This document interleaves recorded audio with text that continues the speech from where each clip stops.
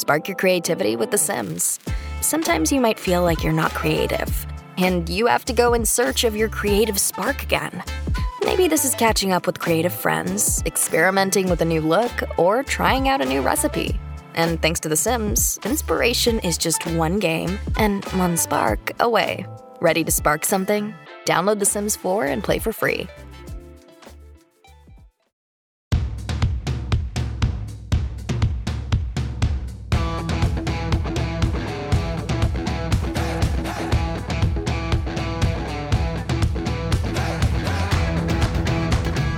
Welcome to the Start Me Up podcast, part of the Sexy Liberal Podcast Network in association with Mother She Wrote Media. I'm your host, Kimberly Johnson in D.C. Today, my returning guest is my friend, Cheri Jacobus. We don't always agree on everything, but we agree on most things, and I think we're going to have a good time. But before we get into it, the Start Me Up podcast is independent, listener-funded, and woman-run. Visit patreon.com/startmeup to see the variety of tiers offered, including the option to get 2 bonus What's Up episodes per week. Kind of like my online journal where I get a little more personal and talk about whatever is on my mind. There's also an ad-free tier with a much shorter intro. Just visit patreon.com/startmeup. Now, please enjoy my conversation with Cheri Jacobus. Welcome back to the show, Cheri. Oh, thanks for having me. It's been I love being with time. you guys. I know. It's been I just looked at the last time you were on was May. Fucking A. Was that was it a while. May? Yeah, oh it my was gosh. May. Okay. So, I mean, I know. What's the deal with your podcasting? Are you doing podcasting still? I'm doing podcasting. I have mine is once a week. It's on Patreon as well. And it is Politics with Cheri Jacobus. Awesome. Audio only. Yeah. And yeah, me too. I love the audio only feature. You've been on my podcast. I know I have. And Bob was on your podcast not too long ago. That's so right, we were both on. But you know what? Okay, so here's what I keep thinking. This is running through my head, and it's been running through my head for ever since she posted it. But Kristen Johnston, I believe it was in maybe early 2022, she said, "I guess we peaked in the 90s." It's like, oh no. That's like, it just fucking haunts me. I think about it all the time, and you know, well, Bob and I are watching again. We're watching Sex and the City. Like, I don't know how many times. So am I. Oh really? My God. I've been watching it on a marathon this winter. Oh my God. Not just the movies, but the actual series. Because that was kind of my era. Me too. You know. Me too. Okay, now if you're watching it, back to back, are you noticing things that you didn't notice the first time around? Well, I mean, I've seen it through about 70 times. So Bob and I have watched it. I don't know how many times we've watched it over and over and over again. But what I do notice is, like, I have less patience for them. I criticize Cheri all the time. I find that she's incredibly selfish. But at the same time, I love it because I always called it like my girl Bible. I felt like, oh my God, this is me. You know, this combination of these women. I find all of them very relatable except for Samantha. She is over the top. She's over the top. 100%. Yeah, there's something going on there. I don't know. I've never known any woman who's like that. Now I've known women who were like complete sluts or whatever. And but if they were over the top in that area of their life, there was usually some accompanying other mental or emotional issues. I never knew anybody who was that promiscuous who seemed that mentally healthy with it. It just, those are the two things that don't link up to me. That might be politically incorrect, but the Samantha character, well, I think she's hilarious and I enjoy her completely. Doesn't seem realistic. You know what? I'm so glad you brought this up because I've said this to Bob. She is billed as like having sex like a man, but I don't think she does. I think she's the patriarchal fantasy. She's the woman that can't get enough sex, but does all the things that men want from and of women. And she almost, like, even Bob has noticed that when she's on camera, everything looks different than the rest of the show. It's almost like soft porn. And she almost, because she is so sexual, and the way that they film her and even her attitude and everything, she talks like this. And yeah, there's something off. And it wouldn't make sense that she could be that close friends with somebody like Charlotte. Right. So the things so they conveniently, there's a lot of things that are convenient. And the other thing I've noticed is that the fashion, for one thing. Yes. I lived in New York for 3.5 years, and women don't dress like that. No. I mean, you might see people dressing a little bit funky, in the village or something, and the younger women. But you can't wear shoes like that in New York and do anything. No. I mean, and in New York, you walk everywhere, and you see them walking all the time, and it just doesn't. It's just not realistic. No. And if you have a wardrobe like that, you need huge closets, which also you don't have in New York. Yes. So the fashion stuff, and I always see Cheri when she's walking with anybody down the street or with a man or whatever, and she's in a little strappy thing, a little spaghetti strap showing all the skin, and he's like wearing a coat and a sweater. In New York, you can't wear a strappy thing like that, like maybe 2 months out of the year. So anyway, those are my observations. But I'm still hooked on the series because it is a little bit of an anthem to it is an era. It is. Yeah. And it's a postcard for New York. I mean, it's like this big kiss to New York. It's so great to kind of get that feel. And, as far as Mr. Big is concerned, aside from the actor, I'm just talking about the character, as far as that storyline, there wasn't one man in my life that was like, oh, he's my Mr. Big. It was kind of a mix of different ones, because there was like one guy that I met that had a little bit of what Big had, and another guy had a little bit of what Big, and it was funny too, because there was this one guy that I dated off and on, and we never loved each other. It was just a kind of like we had an affection, but there was really no real connection between us. We just dated, we had sex, we had a good time, but it was nothing serious. But I would get confused because we would have sex. And so at some point, we would go out for a while, and then he would piss me off, and then I'm like, I don't want to see you anymore. And so we'd stop, and then one of us would get a hold of the other one after some time, and we'd start again. So it was like this on again, off again, mostly off again for 4 years. But finally at the end, and Big talks about this, I think it's season 4, when he starts dating that famous actress.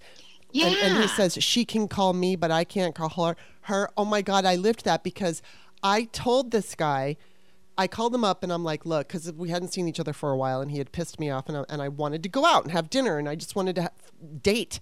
And so I was like, here's the deal. I can call you, and if you're available, that's great. We'll go out. And if you're not available, then you could just wait for my next call. Don't call me. And the reason I told him that was because I didn't want to get mad anymore. He wasn't my boyfriend, and I didn't want to get pissed off when he didn't call me on a Saturday or whatever. So I thought, if I'm the one in control, then he's not going to piss me off. And it was so funny because I think it was Valentine's Day, which was the day that he would have never called me in a million years. And he knew that I was kind of maybe going to be dating this other guy. And he called me up, and he was like wanting to see what I was doing. And I was laughing so hard because I was at home and, screening my calls, and I was listening to this guy, being jealous.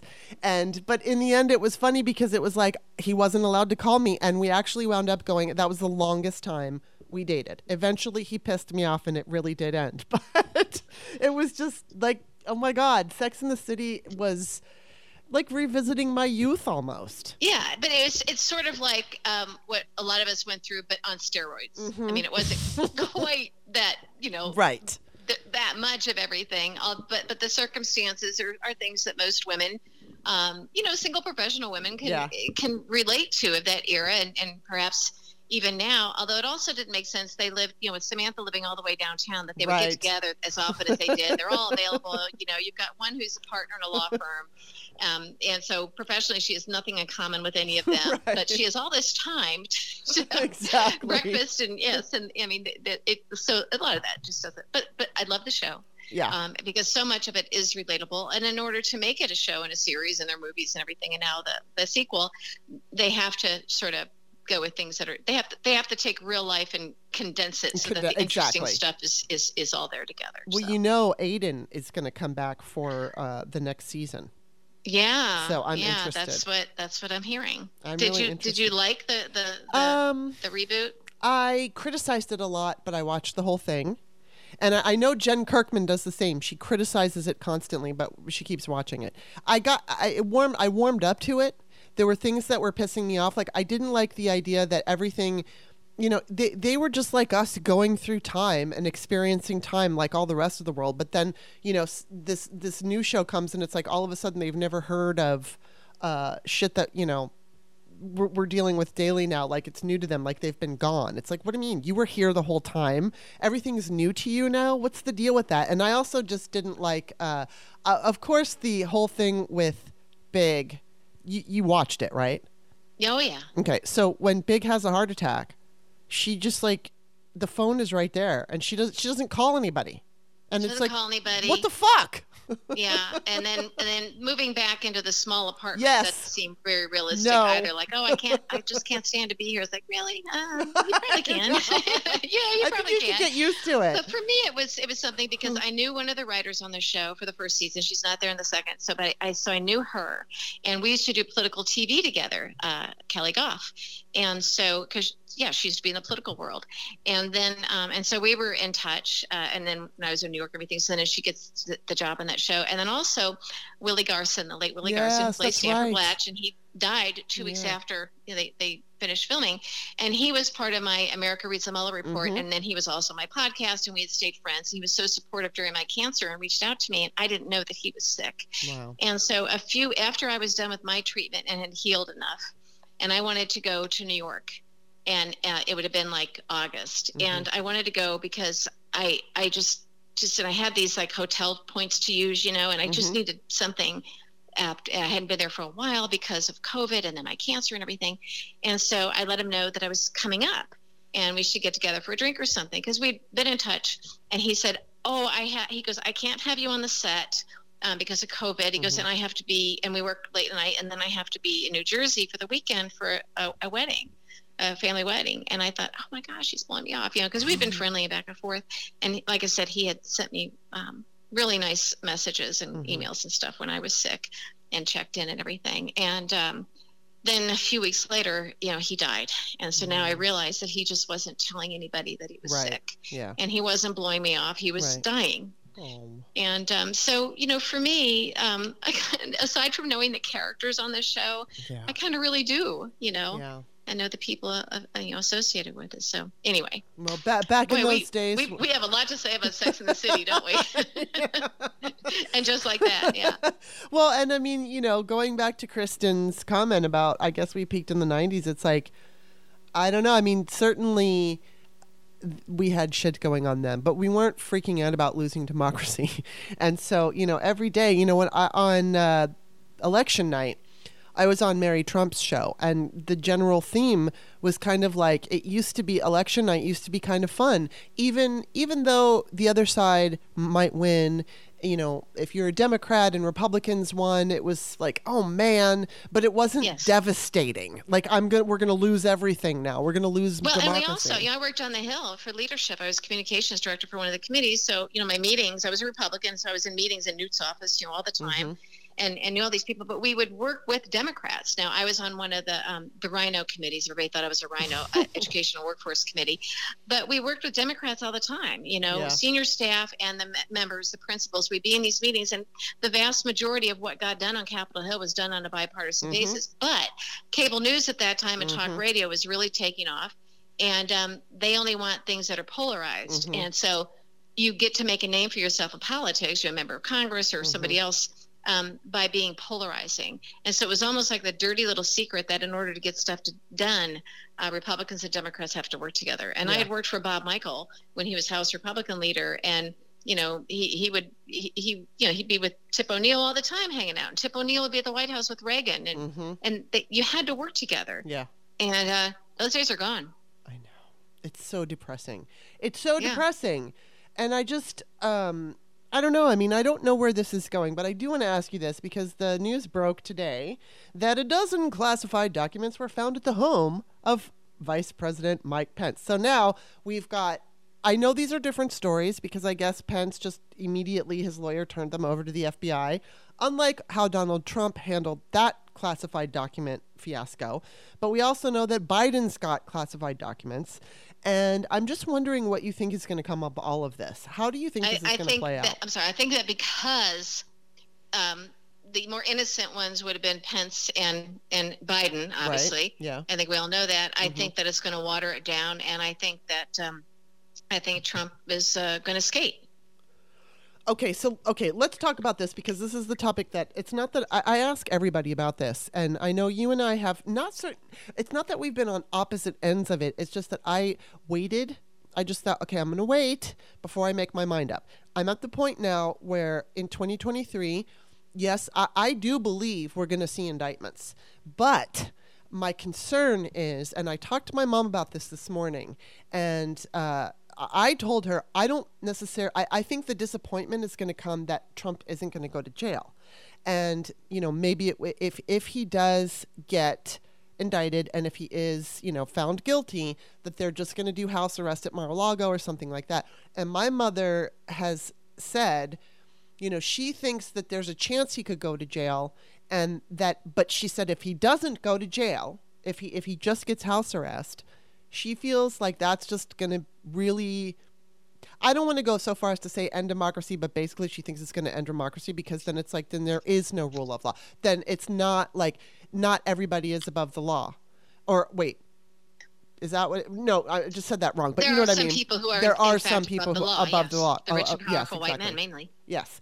And so now, okay, I know you think he's going to skate, but like, I honestly don't think that we're going to go through all of this and not see at least an indictment. I could see where things get mucked up in the process, but I think that because of, number one, certain public pressure, I think they've got this special counsel in, all of the evidence. I do think you're right. It will be watered down to a degree, and it's not going to be good for democracy. But don't you think there's going to at least be, because there's so many investigations. I know we just found out Fani Willis is decisions are imminent, she says, in Trump investigation. That's also going to be difficult. But don't you think there's going to at least be an indictment? I don't think anything's going to be. I don't think Merrick Garland is doing anything. If Jack Smith does something, Merrick Garland still has to sign off on it. Look, if you want to know what someone's going to do, you have to look at what they've always done. We've been waiting a long time, and you say after we've gone through all of this, well, the only thing we've gone through is waiting for 2 years or for a year and a half for something to happen. So the emotion that we're putting into it is not equal to the actual action. We see the lower level people, you were in the Capitol, get punished, but nothing's happened to the principals. And so I guess because I worked in politics and on Capitol Hill and in policy and everything for such a long time, and was in that world for 30 years in Washington, and then in media and everything after that, just been in it so long, I'm not as easily talked into things like, oh, just be patient, or, oh, it's happening. And so, because I know how these things go and don't go, there is zero reason for Merrick Garland to have done nothing up until this point. There's zero reason for the members of Congress who are now serving on key committees to be on those key committees instead of being indicted right now. And we're in this position because of the lack of action. And there could have been indictments and then wait and still investigate the other things and indict some more. You don't have to wait and do everything and then do it all at once. So the people who know about this stuff and are former federal prosecutors, and Adam Schiff and others are correct to be very concerned about the lack of action. So, I don't know, after all we've been through, the only thing that will happen is we'll just keep going through it, and more time will go by, and how many years from now we'll be like, well, what happened? Or, oh, well, there you go. We just had to let it go, or there's a good reason why it didn't happen. That's called gaslighting. Yeah. And we should be panicked over the fact that nothing has happened yet.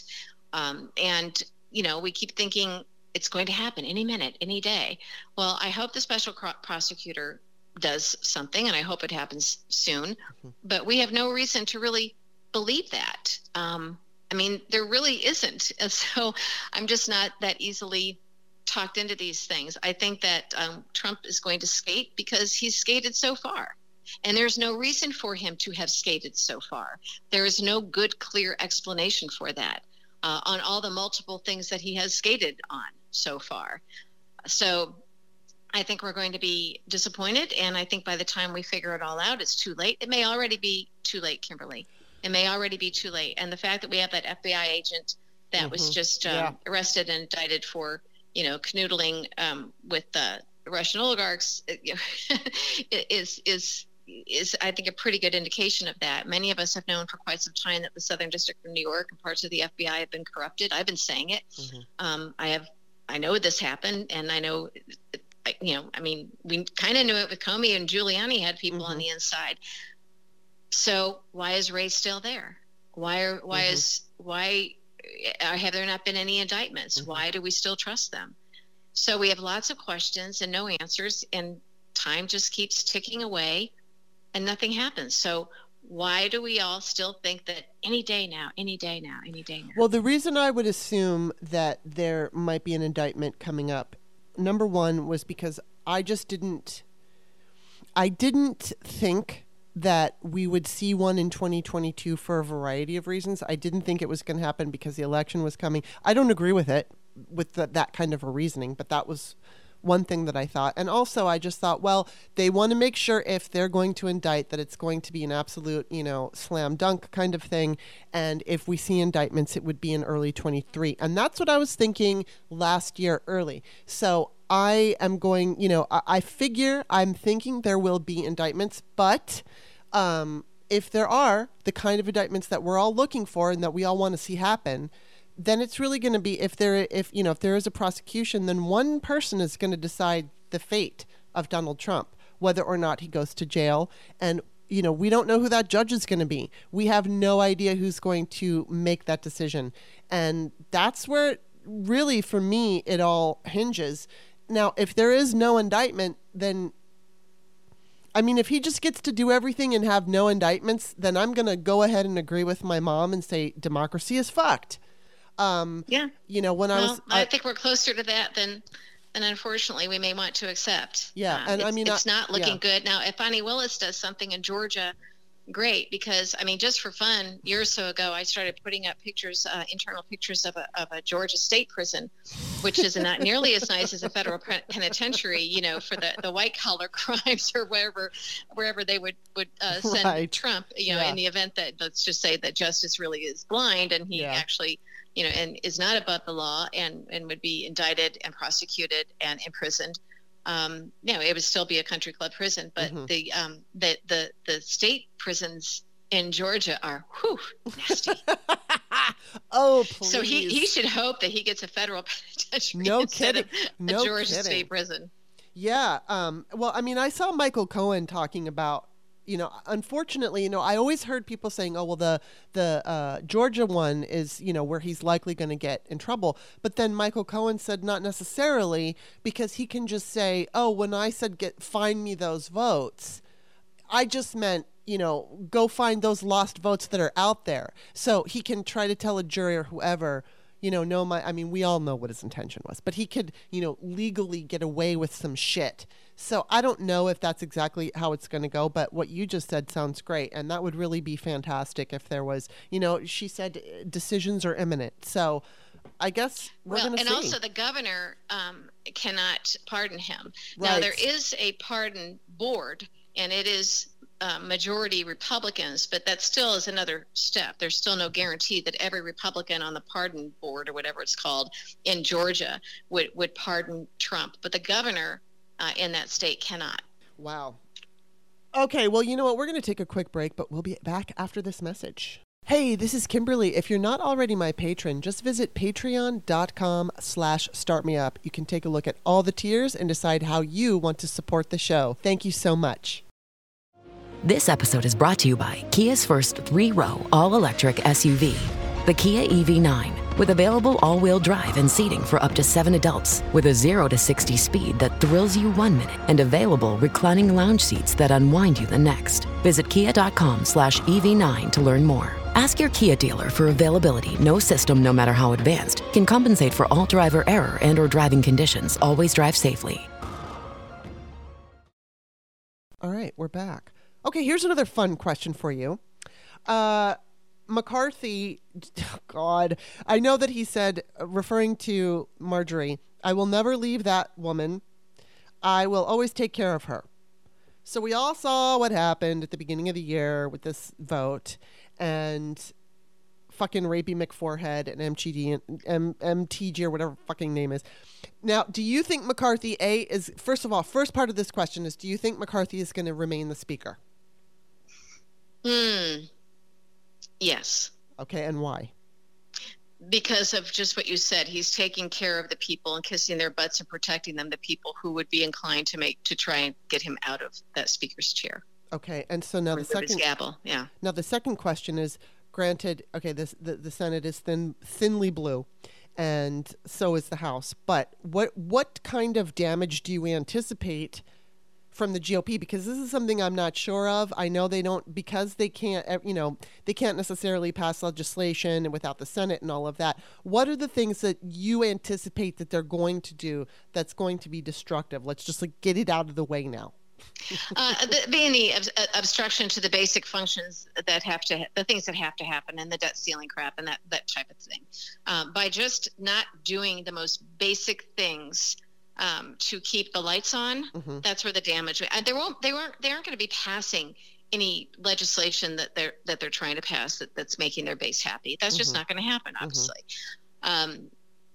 But they can tie things up, and that's where the real danger is. And also just use it as a big political cudgel and try and build, the MAGA base and, change America that way. Now, one of the things that I'd like to see happen is, here's the thing. If Merrick Garland had, in fact, indicted the insurrectionists in Congress and Matt Gaetz and all the people who should be indicted, yes, these Republican members of Congress, if you got them all, if you really cared about democracy and saving America and the rule of law and protecting us, and they were all indicted. And I know this is pie in the sky, but if they were in prison, if they were indicted, prosecuted, and in prison, of course that takes time, but because of this law where you can now have any one member can call a vote to de-gavel the speakership, to remove the gavel and have a new speaker, have a vote. A single member of Congress can do that. If these Republicans were in prison, the other rule is they now, McCarthy is bragging that you cannot vote by proxy. You have to vote on the House floor. So you can technically be in prison and still be a member of Congress. I looked all this up. But you can't vote, which means any Democrat could call for that vote to remove the gavel. Right. And they could put Hakeem Jeffries in because then they would have the votes. Yeah, wow. Because of all the Republicans in prison. I personally would like to see a Democrat be the first one to utilize this new rule that people like Marjorie Taylor Greene and Matt Gaetz wanted, where any individual member of Congress, and remember, McCarthy had to cave to this. He had to accept this. At any given time, any member of Congress, because you can't have a rule that says only a majority member can call for it. Any member of Congress can call for a vote to remove Kevin McCarthy from the speakership. I would love to see a Democrat do that for some really good reasons, namely for removing Swalwell and Schiff from their committees, or for any other number of shenanigans that McCarthy is going along with. Let the Democrats be the one to call for that vote. Wow. And to say why. And I think it would be great. I don't know what it would do, but there might be a day where you catch one of these Republicans on a bad day and they may vote with the Democrats. True. You know what? I don't want to ask you about that, because when I was watching then who do you get? I know. They aren't going to vote for the Democrat. Yeah. That's the problem. Well, I think the ones who you would get, and this is a big fat if, are the Republicans in blue states, like the California Republicans, because they want to get reelected. Do you think there's a chance that some of these blue state Republicans will side with the sane Republicans in Congress? And I know there's not very many of them. You mean, or do a no vote? With the Democrats. Yeah, with the Democrats. I don't know. I don't think anybody can answer that question. Yeah, I know they were talking about it. Now, there is But I'll tell you something. I just thought of something. What you just said means that those members of Congress would be the ones that can hold the Republican conference together, as opposed to the Marjorie Taylor Greenes and the insurrectionist traitors. Yeah. So if they start wielding their power, they start pulling it out and swinging it around a little bit. That would be really nice. That might... The big swinging dick club. Yeah. Seriously, if they start doing that, that could be a real interesting dynamic. And maybe they should. Maybe that's how they take back their party a little bit. Yeah. Have a Democrat call for the vote, or even they can call for that vote. Yeah. And if you've got enough sane Republicans who are tired of this Marjorie Taylor Greene crap and people like her taking over, that is how they can wield some of their power. Well, and if they're reading the room, if they're looking at how Americans voted in a general sense, I mean, we don't want this crazy shit. That was rejected. Yeah. The only way they won was because of gerrymandering. I mean, look at fucking Santos, and we'll get to him in a minute. But I mean, he only won because of gerrymandering. And so they, these blue state Republicans obviously want to keep their jobs. They obviously want to keep power. And I would love, that was being discussed on MSNBC one night, with whoever was on, whichever pundits were on, saying they thought that was a possibility. Of course, we're just going to have to wait and see. Like you said, we don't know, but we're going to have to wait and see. But my other question here is,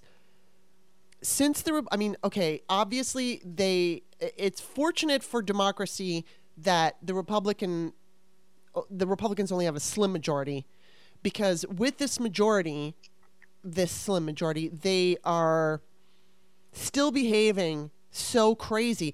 They're not taking the lesson. They're not reading the room. So they're acting, for the most part, as a party. They're behaving. I mean, it's just unfucking believable what we're seeing. And then it's coming from the right-wing machine as well. Do you think the shenanigans, and I hate the word shenanigans, I just can't think of a better word, but because shenanigans sounds so fun and lighthearted, but it's like the things that like it has good happy music behind it. Yeah. But it's like, do you think that what we're going to be seeing in the next 2 years is going to benefit the Democrats in 2024?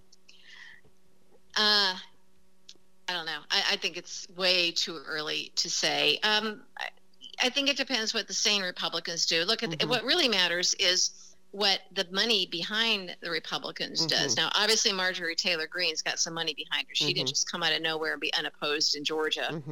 And now she's the most powerful woman in politics, arguably. And, same with Boebert, although she barely won. But where did she get her money? Yeah, and look at how wealthy, even someone like Kristen Sinema got. So there's something going on here. Somebody is funding people to do this sort of thing.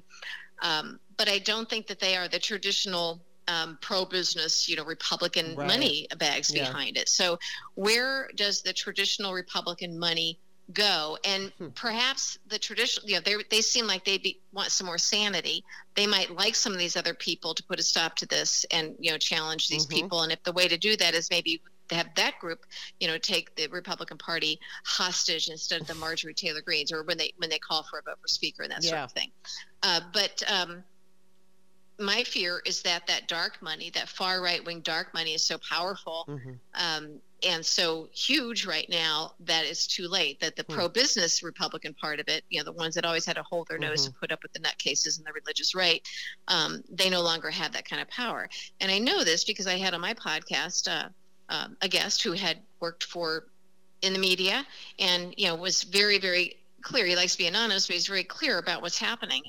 All these cable network, where CNN is going and where Fox is, and you've got Newsmax and now News Nation going in this direction. They're all scrambled. They're all going right wing. Why are they doing that? Because there's seemingly an endless amount of this right wing dark money that's being poured into, like super PACs being poured into TV, and they no longer are getting a lot of the product money. Now, MSNBC doesn't fall into this category because they're part of NBC, which still gets product advertising money. Yes. But the cable networks increasingly are fighting for this right-wing dark money, and the super PAC money, and that's why there's such an imbalance in terms of. You have MSNBC, but you don't see something akin to a Newsmax popping up that's like an MSNBC or a News Nation or any of these other right wing. News Nation isn't quite right wing, but they do kind of prefer it. So they're all scrambling for these dollars, and that's what's dictating their agenda. Yeah, that's really terrifying, and it's true. And that I don't know how we're going to fix that problem. I don't know if we're going to fix it, and I certainly hope we do, because I'm sure you've seen that video of the man in the fast food restaurant yelling "fuck Democrats." Have you seen that? No. Oh, it's lovely. Yeah, he's clearly a MAGA, and I imagine my MAGA relative looking at this video and saying, "Oh, that's Antifa pretending," but it's not. It's just some guy. He's losing his mind, and he's screaming, fucking Democrats, and, you know, like, I have kids, and fuck you, Democrats, and he's just losing his mind in a public place. And when I saw this video, you know, we see all these videos coming down our feeds of horrible things happening, and in this particular case, it's just, you could just see the right-wing machine is radicalizing so many people, and they're being manipulated. And it's as... Like, and we see that most people have that in their families. They see someone, a relative or a family member, who is accessing this type of thing, and it becomes normalized. And that's why the people who are maybe can't handle those types of things, what it does to their emotions, are the ones that get the assault rifles and go out and, you know, we have these mass shootings. I mean, there's just, it's rough out there. It's really rough. It's really rough. I mean, well, just like with talk radio, we don't have left-wing talk radio. I guess they tried Air America and it didn't work. I don't know why. Maybe, I don't know. But there's a real imbalance out there. But yeah, so people are accessing this stuff and they are normalizing it. So they can say it's Antifa. Okay.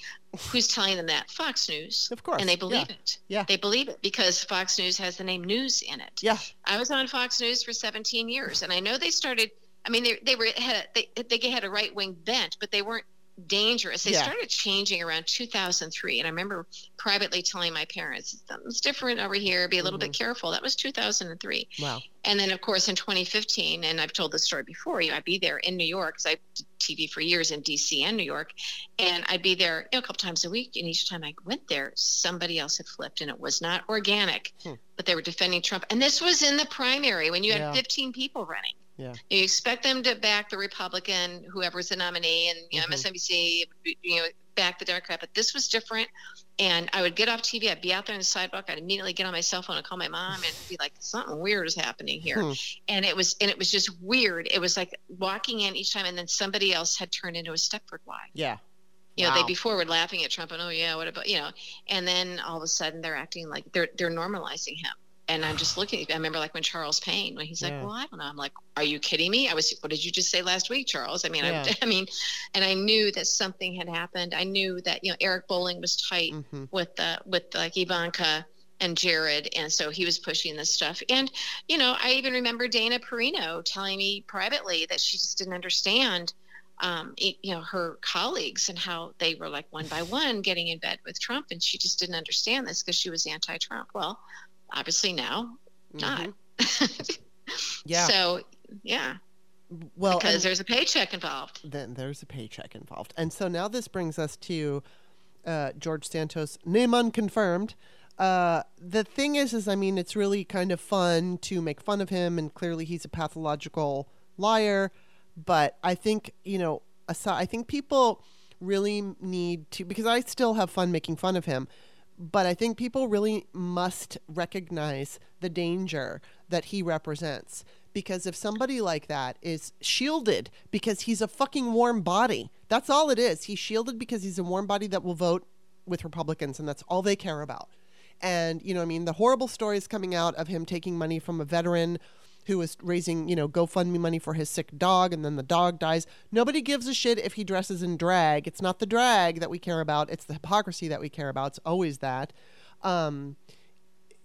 Somebody like him is really I think he's scary. backed by Russians too. Yes. I'm just looking at Talking Points memo, and it's Representative George Santos got funding from the cousin of a Russian oligarch, worked for a firm whose founder said he sought capital investments in Belarus, and reportedly connected said firm with said cousin. I mean, so I mean, where does somebody like this get the money to run? Just like Marjorie Taylor Greene. They seemingly come out of nowhere as buffoons, but how are these people even running for office where they can be successful? So I think we have a few plants like that, and these are the ones that after a while we can kind of recognize that something's behind it. And I think that there are probably many others in Congress who are backed in the same way and who are planted there. Yes. And targeted, much in the way Putin targeted Trump. Some say as early as the 80s, Russia was targeting Trump. And they know they're going to get something out of it. And so you have to have these bizarre characters with no morals and who lie and who will do anything and who are just complete political whores.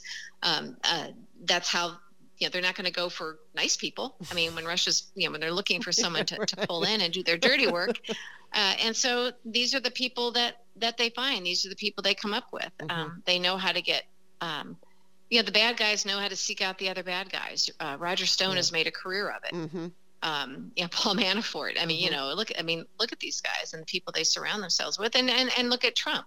So it shouldn't surprise us. And unfortunately, we're still telling ourselves, oh, that can't happen, or oh, that's tinfoil hat conspiracy stuff. Well, not those anymore. of us who have dealt with Trump and his goons, as I have, starting in 2015, the stuff that happens to you is just so unbelievable. You get up in the morning, you plant your feet on the ground, you're like, and now you just want to cry. You're like, I can't believe I'm living in this nightmare, this bad, John Grisham novel. I can't. And if you talk about it, people think you're nuts. But the people who have been through it know it's all real. And so we tend to recognize it a little sooner because we get it and we know what's happening.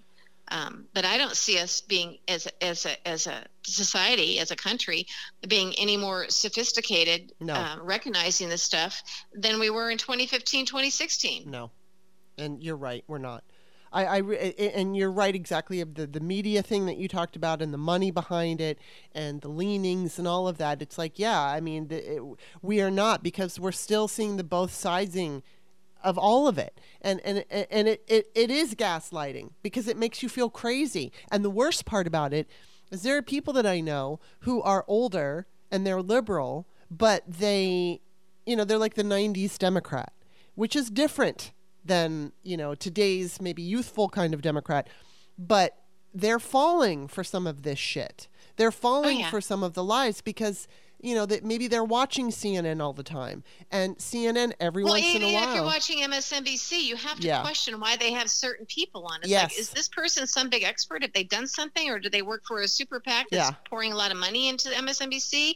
Or why is this person? Oh, we like his tweets, but that this person is extremely problematic. And what the average viewer doesn't understand is there are literally several thousand people, even just right in DC who have real solid, legit experience currently, or writing about it, or still consulting it or something, and can't get near that stuff because, well, why? Why would you put this person on X instead of finding, you don't even need to do a deep dive to find someone else. And so you should question everything. I do all the time because I did work in this industry, for so many decades and so I'm a little bit quicker if I see somebody on TV passed off as an expert, like, why are they putting that person on? And if it doesn't add up, it means, okay, there's a reason for it. There's a reason. And it doesn't mean that I'm paranoid. It just means that I get it. I've been both in the media, on TV a lot, and then worked in the industry. And so it doesn't take me as long to catch on. Right. But I'm tired of when I speak up getting slammed for it, like I'm doing something wrong. So, and that's how we stay ignorant, Yeah, it's true. Kill the messenger. Well, let's move. The last thing I want to talk about real quick, since both of us, have mentioned and even agreed on Twitter. It's like Twitter is a different place now. And what's really funny, though? I will say one positive that's come from it is actor Jeremy London of Party of Five. He all of a sudden just started coming up on my feed, and I never saw him before. And, I don't know him other than, his Party of 5 days and also whatever movies he was in. I didn't follow his career, but I always enjoyed him. And then so I had commented something like, well, this is a new thing that I'm seeing, and I commented underneath of him. And I said, I see Jeremy London, so that's a good thing. And I said something about Musk's buffoonery. And then when I hit post, I get one of those warnings, like, are you sure you want to say that? It's like, fuck you. Of course I want to say this. and then so I had followed Jeremy, and he followed me back, and that made me all happy. But I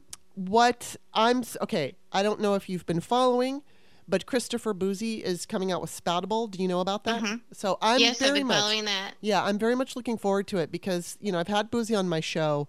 He wants me to call him Christopher when he's on the show, but I just want to call him Boozy all the time, so I call him Boozy. So when he's been on my show, we have a good rapport. And I'm very impressed with him. He's very smart. And it's funny because, you know, he can be quite condescending on Twitter to the right people. He's not just a jerk. He goes after the trolls. And he's so good at it. And I told him that. I'm like, I love the way that you're condescending on Twitter. But I mean, of course, when you talk to him in person, he's not condescending. He doesn't come off that way. Yeah. He's a very cool guy. But I knew that he was going to, when he announced that he was considering it, I thought, if someone's going to come up with basically a Twitter alternative, it's going to be Boozy. And at the time, for everybody who knows, there's this other website that, you know, I was talking to this guy about, but right now it's just all on hold. It's not happening, so we're just going to wait on this. And frankly, I think that the website, if this ever comes to be, getting rid of all the glitches that's going on right now, it would actually be a better replacement for Facebook. And it's a really cool idea because people like you and me could make money off of it. And I'm not going to get into too much of the details, but your average influencer would be able to monetize their feeds. And, you'd have to have it's just like YouTube. You'd have to hit a certain criteria in order to get that monetization. But unlike Twitter, unlike Facebook, you know, there's ads on Facebook that you don't get any, you're not making any money. They are. So in this new site, there's a way for just, you know, regular people who have decent followings to make passive income from that. I mean, I don't think you could pay a rent on it, but, you know, you might be able to buy some groceries with it or something. But that would have to come along. You know, I think we need to, because I'm absolutely moving to Spoutable. I'm going to use Twitter. I mean, I'm on Post, but I'm just not impressed with it. I'm on Post and Mastodon, and then I stopped. I found me too. Mastodon to be a little clunky, and plus it just takes so long to build up a following. But I have a placeholder there in case Twitter falls apart, and Twitter is definitely sputtering. Yes, it is. It's terrible. It's just not the same experience that it was. I'm just not seeing anybody anymore. No. I don't get all of my mentions. I have to wait for them, and then they don't even come up. Not that many of them. Yeah. I'm not seeing the people that I have to go look for the people that I used to see in my feed. And yes, I'm doing a thing where I don't do the for you. I do only people that you're following. And I did cut out people who don't either don't give their phone number or don't give their email. You can cut out some of the bots and trolls that way so you don't see it. Oh, I didn't know. As a quality control, Interesting. Okay. In settings, because, you know, if someone's a bot and they've got a bunch of different accounts, or they're not going to give a phone number, email. And so I forget which one I cut out. First I cut out both and I wasn't seeing anything. But my follower list has sort of frozen. Yeah, mine too. I'm not seeing anything that I used to see, really. I have to go looking for you. And so I get things showing up in my feed that are just weird blue check marks, the ones that pay $8 and, you know, or follow me, and they aren't anybody I know, right. And so Elon Musk has done this, and I think that he's not doing it alone either. No, I think that he's probably in bed with Russians. We're finding out more about that too, with him in the last couple of days. So I think that Putin has infiltrated so many aspects of our lives, and we're only just now figuring it out, and it might be too late. And I don't mean to be a doomsayer, but I am one of those people who kind of starts, you know, shooting at flares early on, and then people say you're crazy, and then we find out later, oh gosh, you were right, but that's over now, you know. And so it's No, I've been afraid of the Elon. I mean, last year I was very upset learning that Elon, and I don't even remember because it was funny. Bob kept saying to me, "Oh, don't worry about Elon. What we need to worry about," and then I can't even remember because it's like it was in April. Maybe he was saying what we need to worry about is the election or whatever it is. But I kept telling him, like, no, this guy, he's fucking dangerous. I know this is bad news. And obviously, you know, what's really fascinating, if you go to the analytics on your Twitter and you look at October, you know, every month I could go down and see, and I never looked at analytics before, but now I'm a social media manager, so now I do. But what I noticed was for all of last year, it'll tell you in your analytics, like, you know, how many people visited your profile, how many new followers you got. Well, I always got new followers. Some months I got 200, some months I got 1,700. It just depend on the month for whatever reason. October, it has me at a negative. And I lost. I remember I started this at, I think it was like either 89, maybe 89.9 or 88.9. I think it was like 89.9 thousand. And then it dropped down to, I think I went down to 84. Now I'm at 88 again, but it's just holding steady and it won't move. I had a big, huge drop. And then I went on Twitter and I said, I just lost like 5,000 or 6,000. And then within 10 minutes, I got like 1,000 more. And within a couple days, all 5 and then more. And then I got higher than I'd ever been. So there were clearly bots and trolls. Yeah. So I'm at 131.1 and I've been there for a while. Yeah. Yeah, it's just just staying. So, and it is hard to build a new following, but I'm looking forward to Boozy because he just Spoutable just sent something. If you've signed up, you got something in your email, and he's listing all of the advantages that we're going to have. And he's talking about, why it's going to be better than Twitter. And I trust him for sure, over both Jack and Elon. But he did say, initially, we won't be able to upload our own videos because that's expensive, and he's going to have to wait for advertisers. But you could still post videos, just not uploading your own. So, but I'm really excited because I think I'm going to use my Twitter because Twitter is still something. People are, big names are still on it. President's still on it. So, you want to be around where all the action is. We're all on it, and we don't like it because Elon is screwing around with it. But I don't think anybody's going anymore, and I don't know if people are really using Mastodon or Post anymore. No, it's just not the same. Yeah. But I don't hear about it anymore. Yeah, I think Spoutable, I knew about Boozy was just going to create the alternative that's going to be a better version. What we like about Twitter, and then stuff that is better than what Twitter offers. Twitter without bots and trolls. Yeah, and I mean, you know what? I want a certain amount of. I mean, I want conservatives on there. I want people I disagree with. Yeah. But I don't want the hate, and and all of the. Well, and a lot of Nazi the hate shit. is people who are anonymous because they're bots. Yes. I mean, I get really beat up on by people and I say I wish they wouldn't allow anonymous. They say, oh, but because of my job or because of this or I would get in trouble and everything. And first of all, I don't know how much of that is true. I'm sure it's true with some jobs, I guess. But there has to be a way where at least the Twitter itself or you can make your account private, whatever it is, where they know. Right. And it's not, they don't make it public. It's secret. Mm-hmm. Like your social security numbers would be secret or something. So they know only if you're doing something illegal or completely bad, then they can boot you off and you don't get another account. But that's how you make sure that there's one account per person. And I'm not talking about the people that have a business one and a separate one. They always come back with that. It's like, we're just talking about one person, one account.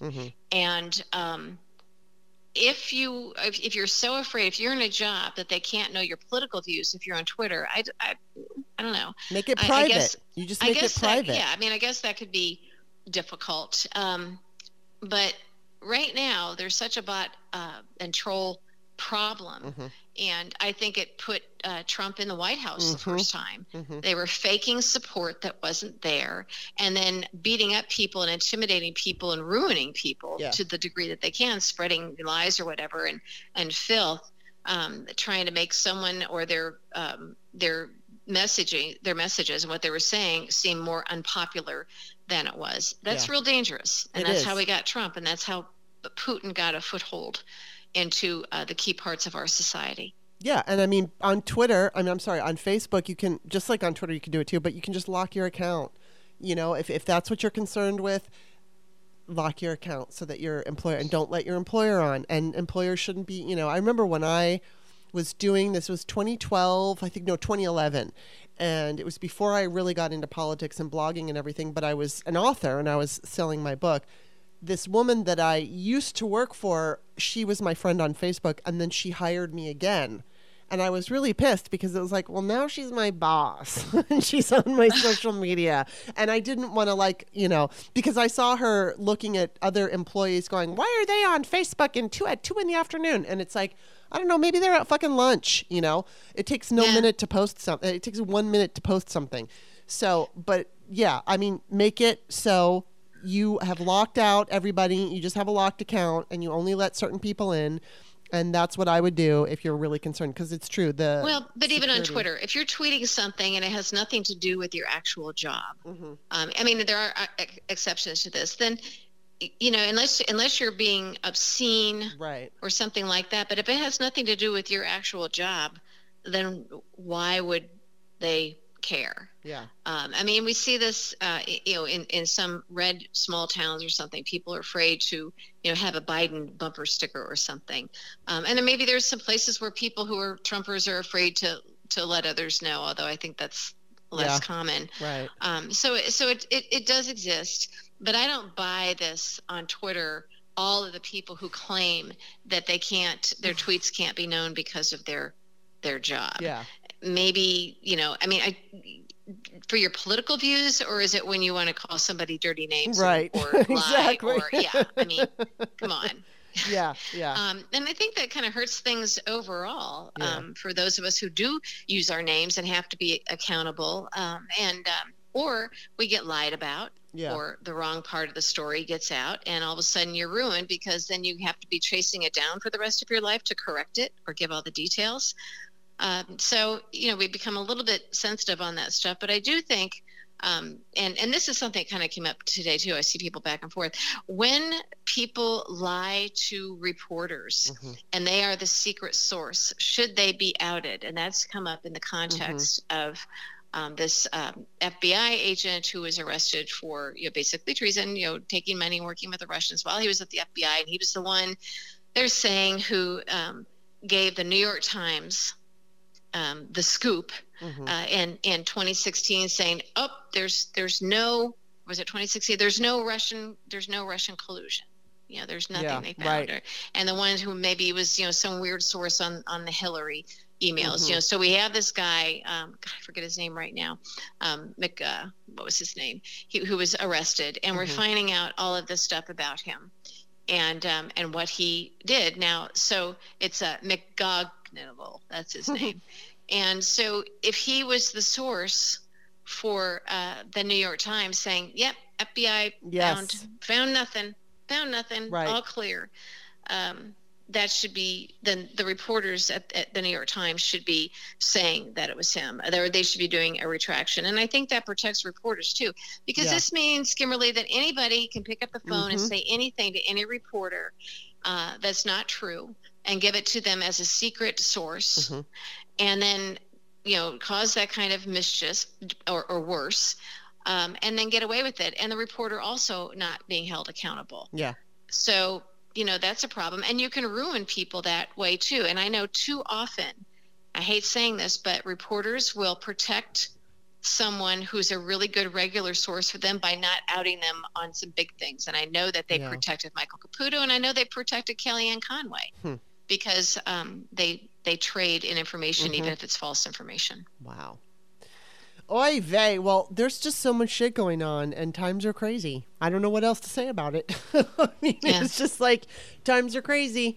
And I always talk about on my Patrons Only show, I like to get a little bit philosophical, a little bit spiritual, and I always kind of like mix the two of them up, because for me, it's like the physical life, real life, and all of everything that's happening has an effect on us. And it's just like I'm going through, I know both of us are, going through certain kinds of times in our lives and having issues here and there. And it's just, it doesn't feel good when the country that you live on seems to be teetering. And that's like, I started this off with what, Kristen's quote that I guess we peaked in the 90s. And I mean, I hope that we find our way out of this. And the only thing that can really keep me going is that, I mean, I'm grateful we saved democracy. There's positives there for sure. But there's a lot of negatives that we still haven't addressed, and we need to address if we want to save this democracy. And I know that in history, we've seen really horrible things happen, and then after that, good things happen. So I'm just hoping we get to a place where the good things start happening on the regular, because we need that. As someone who's worked in politics for decades, my entire adult life, politics, political media, there's always the political stuff. And so there's always the tug and pull, and you get used to that because that's the nature of politics. But I have never, ever been in a situation that we've had in this era of Trump, and how it keeps getting worse with what we're discovering, the damage that's been done. Though we're always on the edge of our seat, and where we're really this uncertain about the future of our country. And so I do have that perspective of comparison many years working right in the thick of it versus where we've been since 2015 and how it keeps getting worse.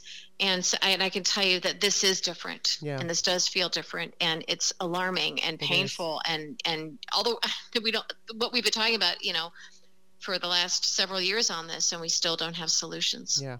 A resolution, rather. Well, maybe the next time you're on, it'll be better. I hope so. We'll have to drink when we do the podcast so we can celebrate. Drinking while podcasting. Drinking while podcasting. All right. So as I tell everybody before they go, tell us where to find you. Well, you can always find me on Twitter at Cheri Jacobus, and also my podcast, Politics with Cheri Jacobus, on my Patreon, and the link is on my Twitter profile, as well as my website, cherijacobus.com. Awesome. And of course, my books are on Amazon. I'm author Kimberly, Ley at the end of my name. And of course, it's always good to talk to you, Cheri. Thank you so much for coming on. You too. All right, you take care.